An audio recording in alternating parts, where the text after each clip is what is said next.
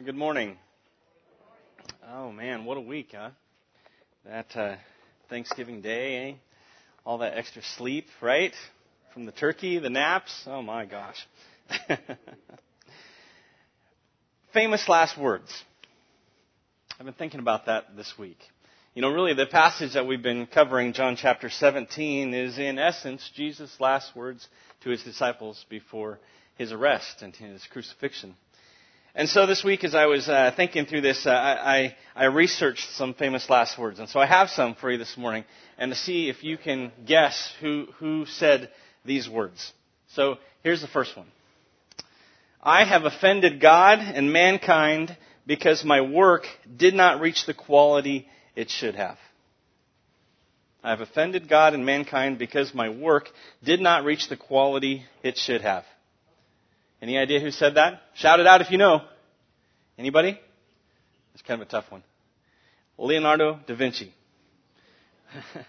The painter of arguably the two most famous pictures in paintings in the world, in history, with the Mona Lisa specifically. But he offended God because he didn't do good enough work. Yet his legacy has endured. Here's another one. I'm going to try to throw you off with this one. Kaisu teknon. You too, my child? I bet you might be able to figure this one out. What do you think? You're probably going to argue with me about this one, but I'm right. Okay? Maybe you know it better as et tu, Brute. Thanks to Shakespeare, we know Julius Caesar's last words, right? But this is where Shakespeare got his famous last words. You too, my child? How about this one? Hurrah, boys! Let's get those last few reds, then head on back to camp. Hurrah! John Wayne. Good guess. How about General George Armstrong Custer? That worked out pretty well for him, didn't it? Here's another one I liked. They couldn't hit an elephant at this distance. They couldn't hit an elephant at this distance. That was actually said by General John Sedgwick of the Union Army during the Civil War, shortly before he was shot by some Confederate sharpshooters. Okay? Or here's one that's familiar for all of you from Sweet Home. Let's go ahead. Do we have that one? Nope, you don't got it. Okay. Hey, y'all, watch this. Right? Rednecks everywhere. Right? I can make fun of Sweet Home. I was going to make fun of Brownsville this morning, but my wife's from Brownsville, and I have to go home with her. So that's right. Well, today we're going to finish up John, the Upper Room Discourse, found in John 14 through John 17. Again, Jesus' kind of final words, his final encouragement, and today in John 17, his final prayer that he prayed for his disciples before his arrest and his trial and his crucifixion. So let's jump into that. John chapter 17, verses 1. We're actually going to cover the whole chapter. So today I'm actually going to break it up a little bit. We're not going to read the whole chapter in one sitting. We're going to break it up just a little bit. And we're going to start in verses 1 through 5, where Jesus begins his prayer by praying actually for himself. And then we're going to look at the next portion, which is about John 6 through 19, where Jesus prays for his disciples. And then we'll finish it up by reading the rest of the chapter where Jesus prays for basically us. Okay, so we're going to start with his prayer, though, for himself. So let's read verses 1 through 5 to get us going, and then see what we can learn from this passage. Verse 1. After Jesus said this, he looked towards heaven and prayed, Father, the hour has come. Glorify your Son, that your Son may glorify you.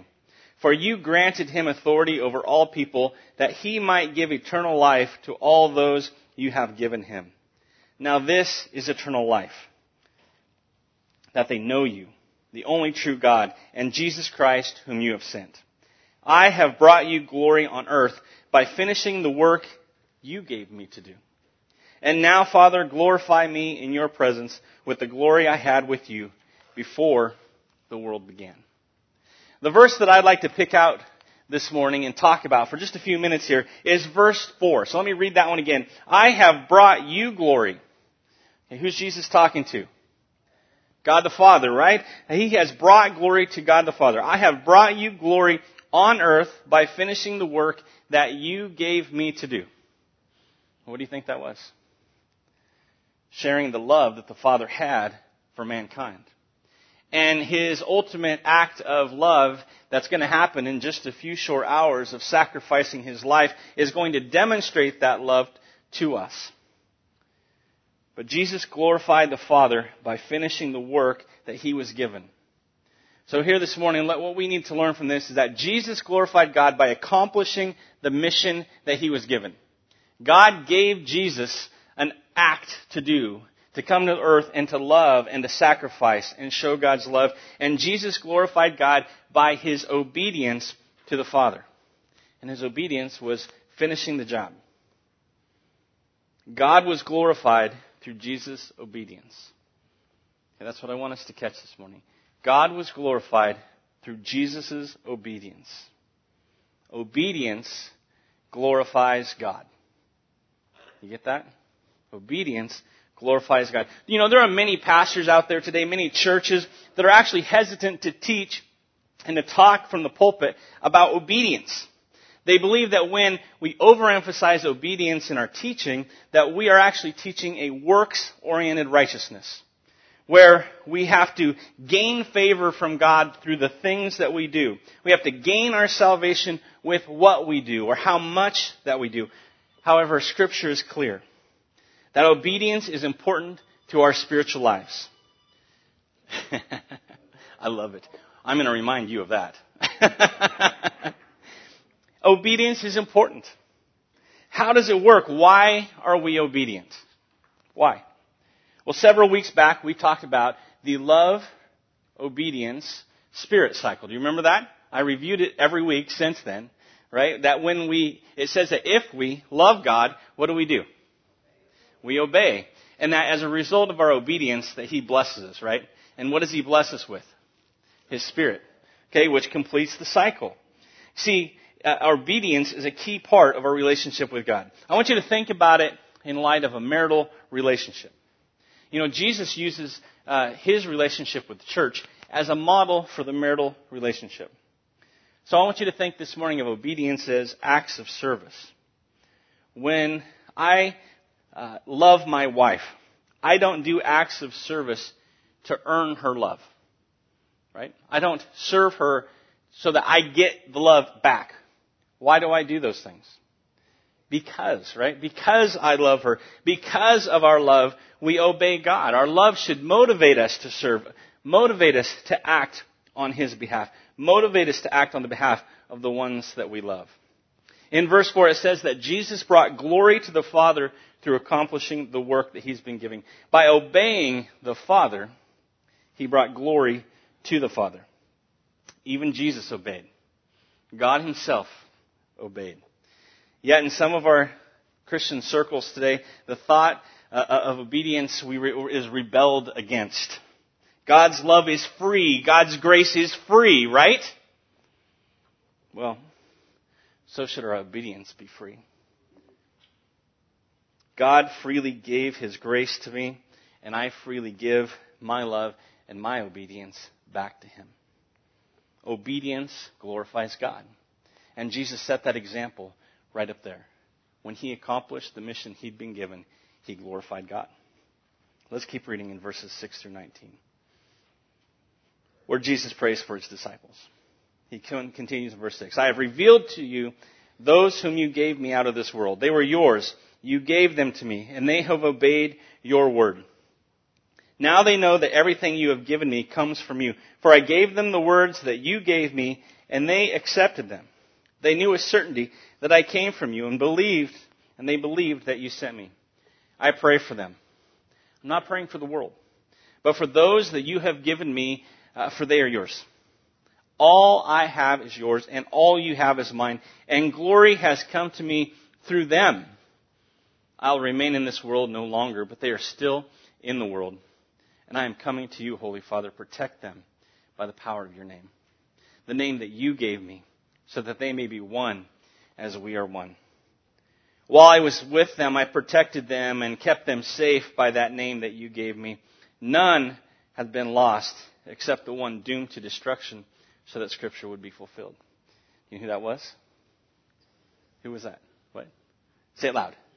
Judas, thank you. Judas Iscariot.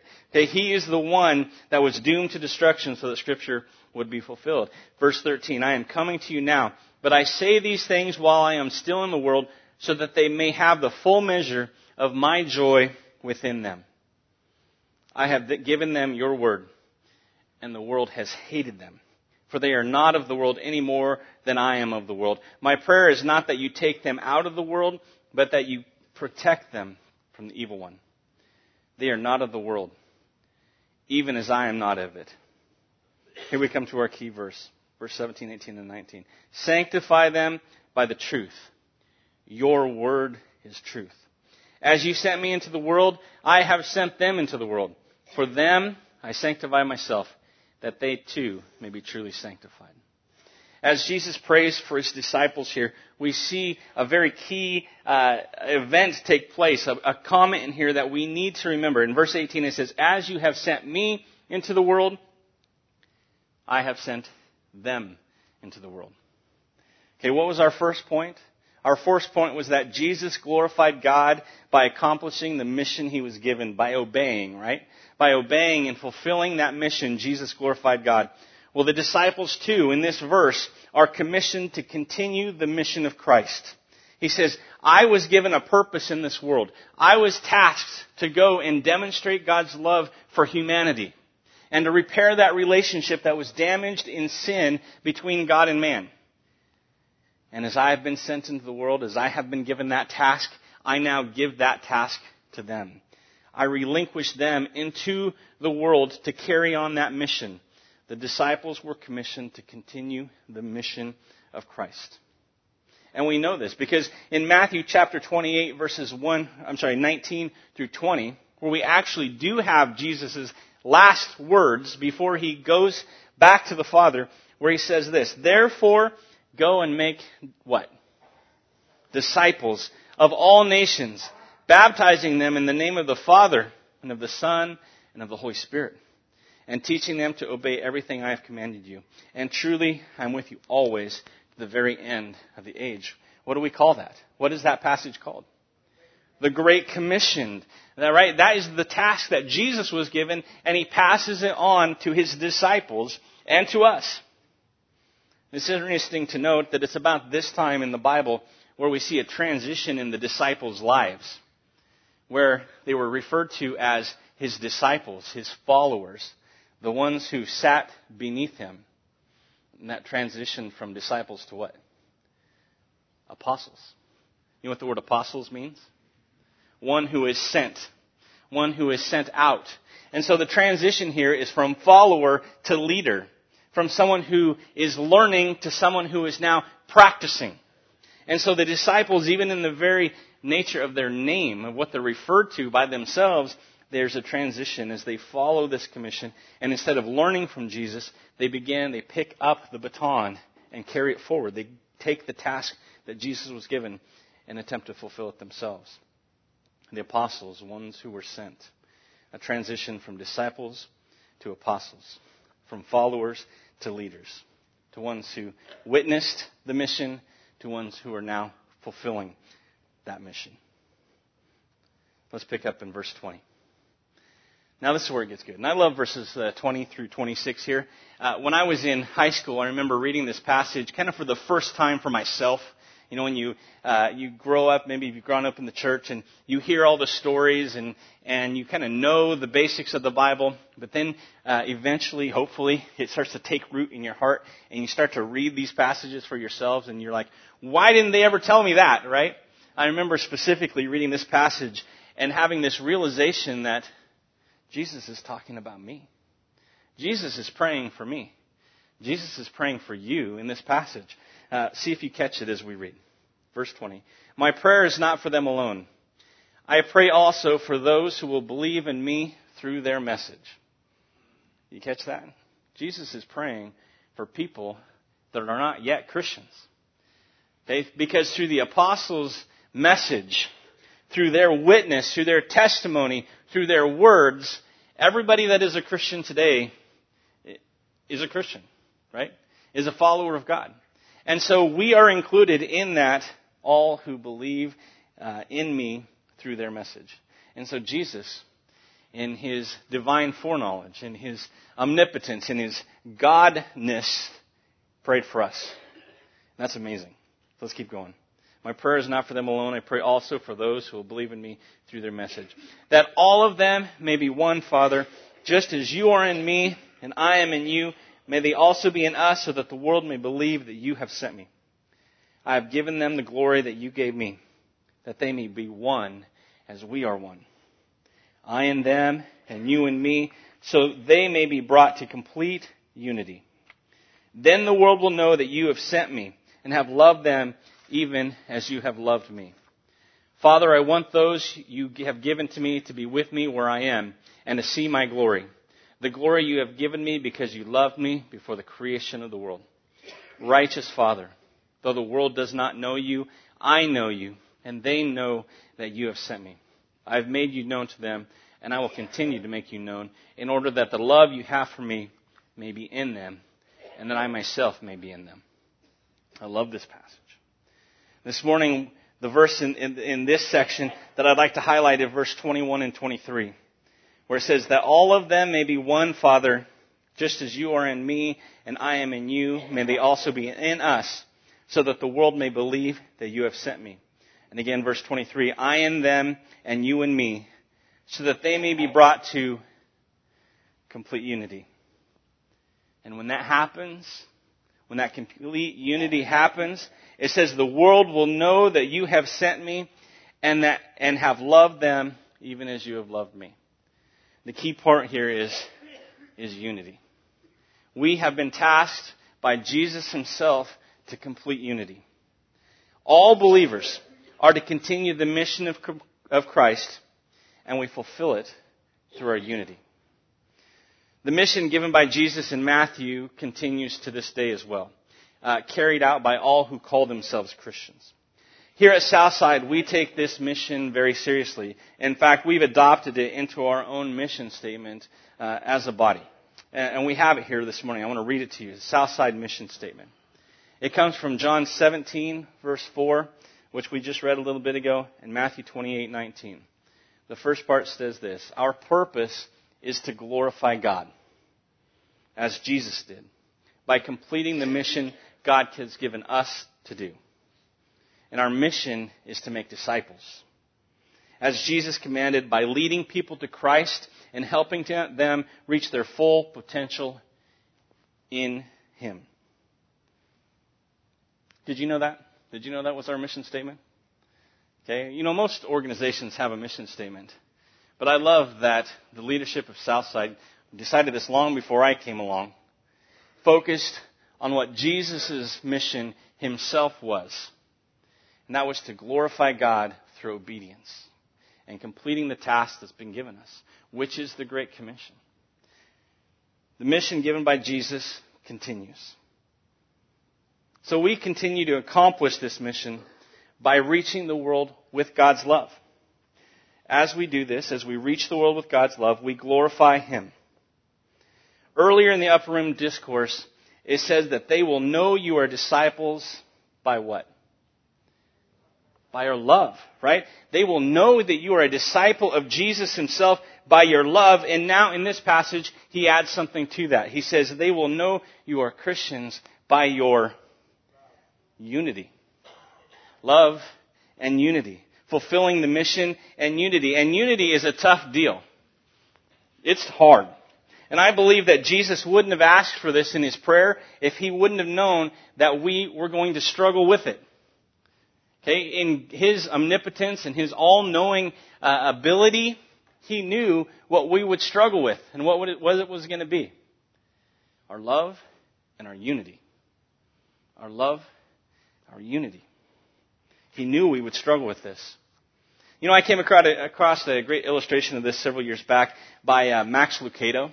In one of his books, he had this illustration, this kind of a joke story. I hope it was a joke anyways, but I'm going to read it to you this morning because it hammers this point home pretty well.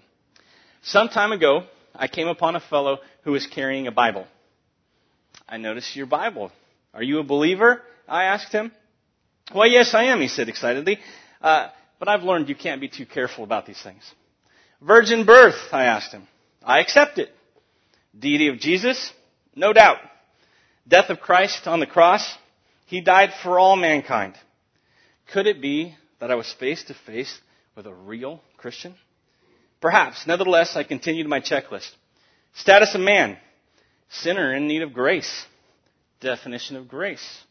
God doing for man what man can't do. Return of Christ. Imminent. The Bible. Inspired. The church. The body of Christ. I started to get really excited. Conservative or liberal?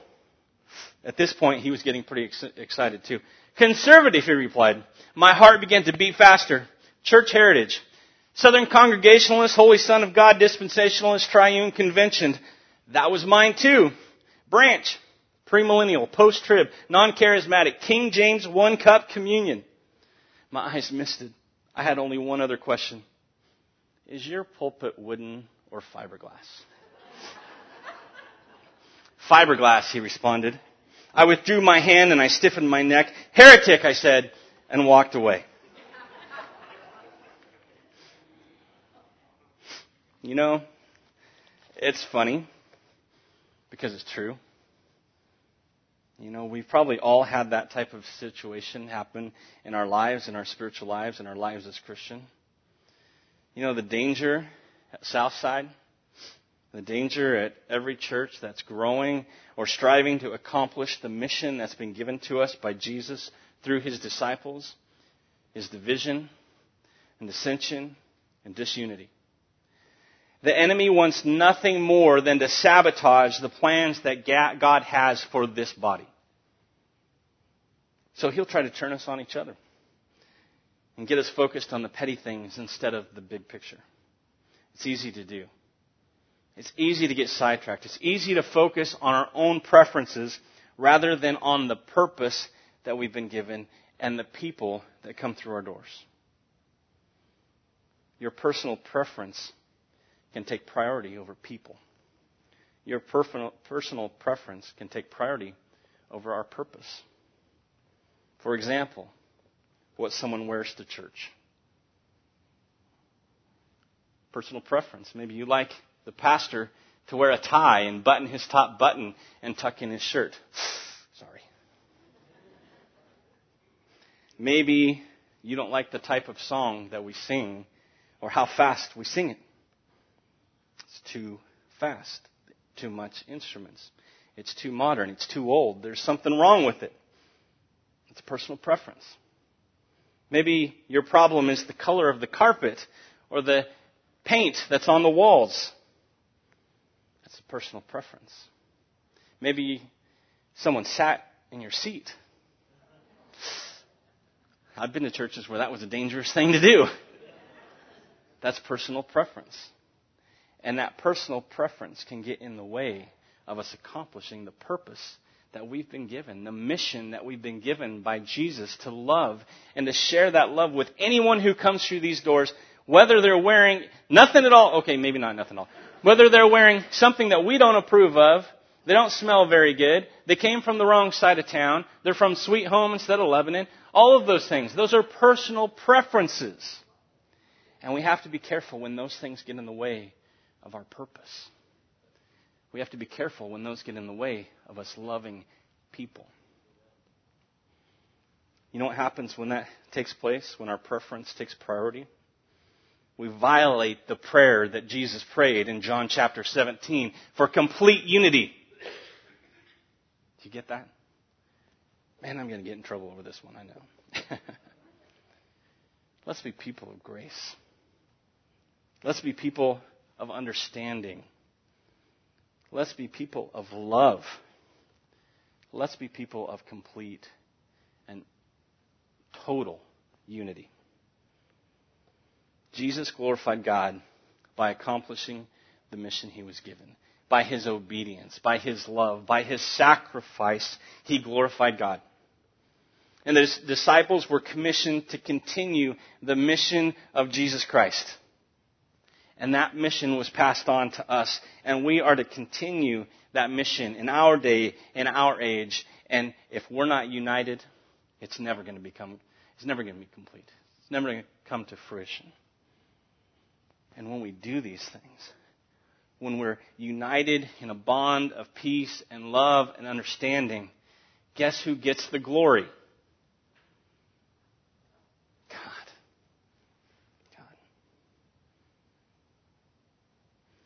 The Upper Room Discourse. We just spent 9-10 weeks, I didn't count, going through Jesus' final words for his disciples before they would change from being followers to leaders. And he ends it with a call to unity. In John chapter 13, he starts off by the creator of the world getting down on his feet and his knees and washing dirty feet. Do you get that? He didn't complain about what they were wearing. He didn't complain about what they smelled like. He got down on his feet, hands and knees, and washed their feet. In John chapter 13, the last half, he was betrayed by the people he loved the most. And we betray him too. But that's not the end of the story. That wasn't the end of the story for Peter when Jesus said, "You're going to deny me." What was the end of the story? A man who was filled with the Spirit and stood in front of thousands of people and expressed the love of Jesus and won thousands to the kingdom. John 14. We learn that if we love him, we obey him. And today we talked about that. That brings glory to the Father. And we receive that Spirit which allows us to do it more and better and deeper all the time. John chapter 15, 12 through 17. God says, "I expect of you to give a greater love than what the world gives. I expect of you to give a love that's self-sacrificing, that would lead to your death, if need be, for the eternity of a friend." But you know what? The world doesn't understand that kind of love. They don't understand the purpose that Jesus was given. And as a result, we know that the world hates him. And he said it from the beginning that when you follow me, when you're known and you're identified as a Christian, the world's going to hate you. So don't let it catch you off guard. Expect it. Expect it. But I'm going to give you some help. I'm going to send you the Spirit, which will allow you to accomplish so much greater than I even was able to do. Thirst for that Spirit. Because it's what's going to enable you. It's what's going to empower you to live this life. John 16, verses 16 through 33. We learn that Jesus has overcome anything that this world can throw in our way. Anything. There's no trial. There's no illness. There's nothing. Death itself cannot overcome the victor. Jesus himself. And again, John chapter 17. We've been given a mission to love, to reach out to others, and to do so in complete unity. So that's my challenge. Let's be united. Let's be united in Jesus. I have a couple take-it-homes for you this morning. I actually have 4 take-it-homes for you. I'm sorry. I know it's a lot. Here's the first one. Guess. Oh, it's already up there. You can't guess. Memorize John chapter 15, verse 12. Memorize John 15, verse 12. Actually, next week we're going to have a new one. We're going to have a new one, and I'm going to challenge you to memorize that one. I don't even have it picked out yet. I'll just warn you. But it's going to be a doozy. It's going to be like 4 sentences long. Number 2, this Christmas season, invite a friend, invite a coworker, a family member, invite someone to join you in worship. Okay, our mission. What is our mission? To glorify God by completing the work that he's given us. And what is the work that he's given us? To reach out to our community, to love our community, to draw people in to him. Let's do that this week. Let's do that this month.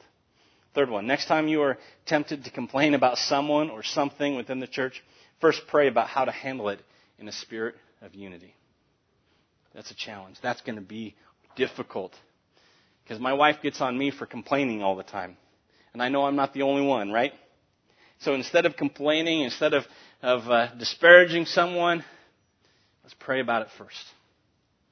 Let's ask for the Lord's guidance and how we can be united as a body. And fourth one, man, we have to take it to the Lord. Do you understand that? We have to take it to the Lord. I want you to pray for unity among the body here at Southside. Like I mentioned earlier, the enemy, the adversary, Satan, wants nothing better than to get his fingers in the middle of what's going on at Southside and divide us. It's not going to happen. Because we're going to be people of prayer.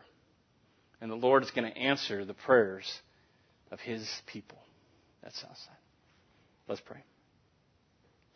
Father, we love You so much.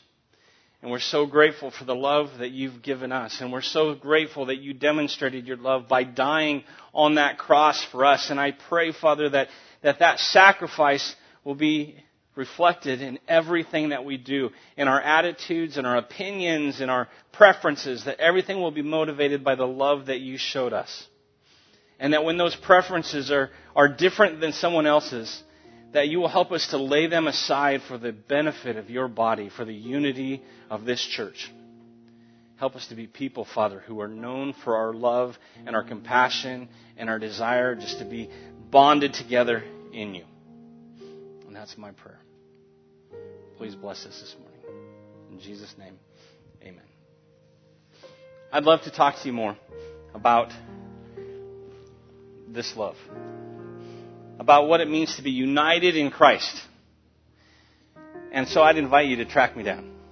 If it means if you need to come forward and pray with me or ask a question, come forward. We have not just me here this morning that would love to pray for you. I see Gary, one of our elders over here, Gary Bennett, and there's Terry over there, Doug and Dawn. Any of us would love to talk with you more about the love that Jesus has for you.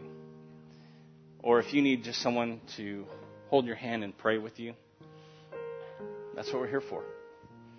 So please respond if the Spirit is tugging on your heart this morning. Thank you.